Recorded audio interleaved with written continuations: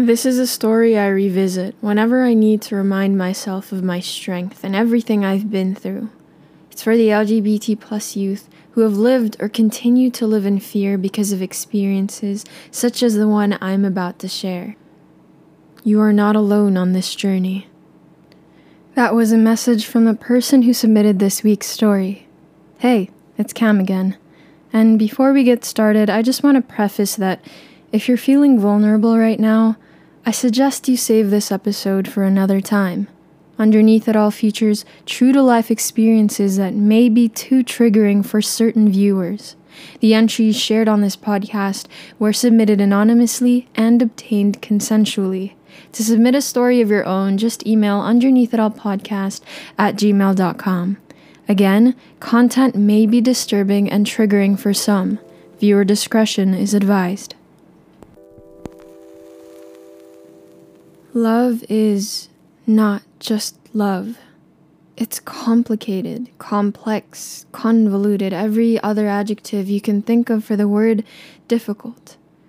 The love I'm talking about was hearing my parents shouting at each other almost every day, but within the same 24 hours, witnessing my father tenderly tucking my mother into bed and my mother staring teary-eyed at their hands after all the anger has dissipated.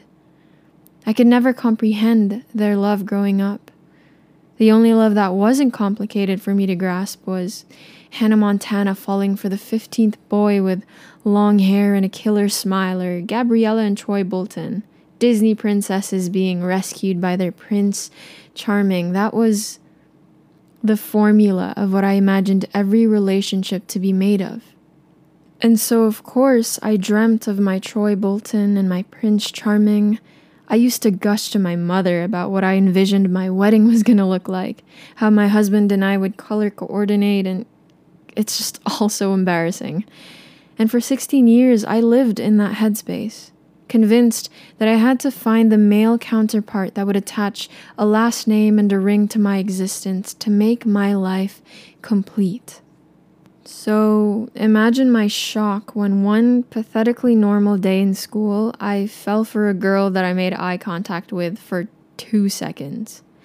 2 seconds was all the time it took for my entire existence to be shaken up like a snow globe. A girl? There must be something wrong. This isn't in the shows, it's not in the movies, or even in the books that I've read. I'd never even said the word gay in my life yet. I never had a reason to. But right off the bat, I felt fear make a home in my heart that day. Because although my parents weren't vocal about their homophobia, it's not something that has to be explicitly said to be understood. I'm a Catholic who grew up in a Catholic school and was raised by Catholic parents that took me to church every single Sunday. Enough said, right? Up until that point, I never had a reason to be scared of my own religion. I always thought that if I was ever going to be barred from entering the gates of heaven, it would be because of that one time I accidentally stole a toy from Toys R Us. Not because of sexuality. But I felt like a child again, holding one of those journals that come with a key and tiny padlock. It was like a guilty little secret of mine. Except this was not just any secret that would earn me a spanking if my parents found out or piss off my friends. This was a secret that could have me thrown out of my house. And God, what if my friends found out? They'd probably tell the authorities at school and my life would be over. Those are my thoughts as a 16-year-old. And as I write this, I realize how depressing it is that even a person so young, with zero knowledge about anything gay, is aware enough of the stigma surrounding it that they immediately see themselves as doomed, as sinners and bad people, immediately so afraid. I managed on my own for quite some time though, and I explored my sexuality through TV shows and good movies if I could find any. I had a Tumblr account where I talked to other people in the community, and I spent countless nights watching coming out videos on YouTube, sobbing at how badly I wanted to feel acceptance too. All of this while becoming more and more infatuated with the girl I made 2 seconds of eye contact with, and trying to finish high school in one piece. It eventually got too much for me though, and one brave Friday night, I decided that I would spill my secret to a friend who recently moved away. I knew I could trust her, and what harm could she do if she was countries away? So I told her all about the girl, who we'll call Maria. Maria was the definition of perfect to me at that time. As all high school loves go, it was mostly driven by infatuation and hormones. I know that now as a 22-year-old. But when you're in the thick of it, liking someone in high school is the most intense feeling ever. Seeing them at least once a day, even if it's just the back of their head from afar, is enough to make your entire week, or break it on the days when you couldn't spot them in the crowd. My friend was so supportive after I told her. She asked me stuff like, "Is Maria really pretty? And does she smell nice? What classes do you have with her?" She spoke to me and teased me the way any friend does when I have a crush on a boy. And I was convinced that what I felt for Maria was the same as any other love or infatuation. It wasn't tainted because it was towards the same sex. I went to sleep with a smile on my face that night, and eyes that weren't puffy from crying. Maybe nothing's wrong with me, I remember thinking. My euphoria was short-lived, however. The next morning, I woke up to my mother shaking me awake. That alone scared me already because, as tough as my mom is, she never woke her children that way. I pry my eyes open, and the first thing my eyes land on is my phone resting in her hand. My heart drops. "Ano to?" she said in our native language, or "What's this?" in English. I immediately sit up, trying not to show how nervous I was. She can't possibly know, I thought. "What do you mean?" I ask, feigning sleepiness. She throws the phone and it bounces off of the bed and onto the floor, shattering the front screen.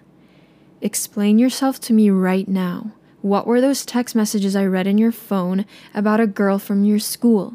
Who's Maria? And who is this person you're telling these things to?" Shit. I was so caught up in talking to my friend that I must have fallen asleep with the phone right next to me. It suddenly buzzed on the floor, and I saw from the corner of my eye that it was my friend messaging me again. Shit, how could I be so careless? Apparently, my mother came to wake me up for breakfast when she noticed my phone buzzing with messages and decided to go through each and every single one of my private conversations. It's not long before she's yelling at me and I'm sobbing. I denied every word my mother threw at me. Deny, deny, deny. If I keep on denying it, it'll go away. I told her that Maria was just a girl I idolized because she was a part of every single school organization and I just wanted to be more like her. Who doesn't want to be pretty, smart, and talented, Mom? I remember sputtering. "Do you know what happens to people like you?" she demanded. I kept my head down and my mouth shut, aware that there was nothing I could say to buffer her anger at this point. Any argument was useless, and I just have to endure every blow. "You're gonna rot in hell. Do you want every single person in our family to discover that my daughter is gay? What do you think they're gonna say about us then?" I hear a timid knock on my bedroom door, and my little brother enters the room, a frightened look in his big eyes. He must have heard all the yelling and gotten worried about me. "You, come here and shut the door," my mother said. "Then, I want you to witness this." I always thought physical pain was the worst kind of pain I'd ever endure. But I'd choose falling off of my bike, breaking my ankle, and being punched in the jaw multiple times any day than to have to hear the words my mother said to me again that day. It lasted all afternoon. For 6 hours, I cried and she screamed, and at one point I ended up on the floor. I wanted to tear my hair out at my stupidity. Why did I do that? Why couldn't I just keep my mouth shut? What hurt most was that my little sibling was forced to watch the entire thing. He started sobbing too when my mother grabbed my chin and things got physical. Seeing him cry just broke whatever part of my heart remained. I can no longer recall much of what she said anymore in those 6 hours because of how deep I buried that memory. Except for 2 things that have never left my mind since. One was, I'm so disappointed in you that I won't even tell your father about this. Who knows what he'll do if he finds out. And 2, I'd rather die right now than to have to live with a gay daughter. My brother couldn't approach me for 2 days after that because he was so afraid the yelling would start again. My phone and everything else was taken away. I lost my voice and swore to myself to never be so naive again. In Catholic school, students are regularly required to attend confession, but after that, I couldn't bring myself to go anymore. I'd hide in the bathroom until it was over. My knees started to shake whenever I'd walk up to the priest to accept Holy Communion on Sundays. I feared God now. And Maria became the most painful reminder that yes, there is something wrong with me. Horribly wrong. My secret journal with the tiny key and padlock that I carried around was snatched from my grasp by someone I loved endlessly, and who I thought loved me endlessly too. But there is a limit to a mother's love, I learned, and the limit is this part of me I failed to hide. 7 years have passed since. I finished high school, then attended university, and slowly came out to my friends. College gave me the freedom and the opportunity to befriend people who, like me, are attracted to the same sex. Some friends are attracted to both, some not attracted to anyone at all, and others who don't identify with any labels. It was this exposure that guided me and continues to guide me towards self-acceptance. See, acceptance is the best gift you can ever give yourself, and it's a gift only you can give yourself. You cannot expect it from anyone else. But acceptance is also a journey, and if you're listening to this right now, I hope you're on this journey with me. If not, I hope you find the courage to do so soon. Maria will always be my first ever real crush. I will never forget how beautiful she looked at prom. We actually interacted a bit that night. Maria had pulled me aside with her gloved hand, and we made small talk for a few minutes before making our way to the dance floor. Actually, she made small talk while I did everything in my power to not shit my pants. Or in this case, gown. I don't remember if I danced, nor do I remember what I said. I just remember staring into her lovely eyes as she talked above the loud music. The back of her head, an entire auditorium away, was already stunning to me, so seeing her face so up close, I'm not sure how I survived that. Our little moment ended though when her prom date, a handsome boy I wished was me instead, whisked her away to dance, so I merely admired her from afar for the rest of the night and for the rest of high school.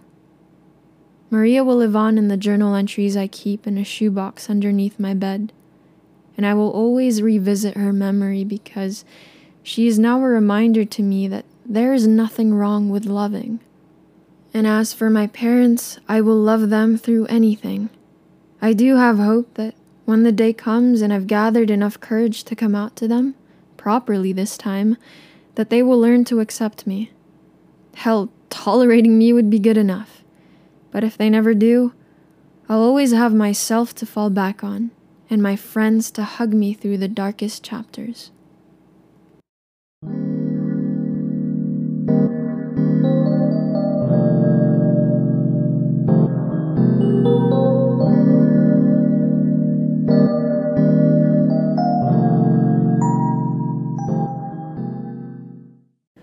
It takes a lot of courage to dig up such vulnerable experiences and write about them, and even more to share them on this platform. I'm giving my warmest hug to the person who submitted this story and to everyone who listened. Your vulnerability is inspiring so many people to open up, and nothing could be more wonderful. If you feel compelled to submit a story of your own, send it to underneathitallpodcast@gmail.com. To join the family, find us on Instagram at UIA Podcast, and I'll put our other socials in the show notes below. Whether you related to this episode or not, I hope you know that you're not alone in your struggles. Even during the loneliest moments, try to keep in mind that we're all here for each other, and that at the end of the day, we're the same underneath it all. Thank you for listening. I hope to see you again next week. Take care.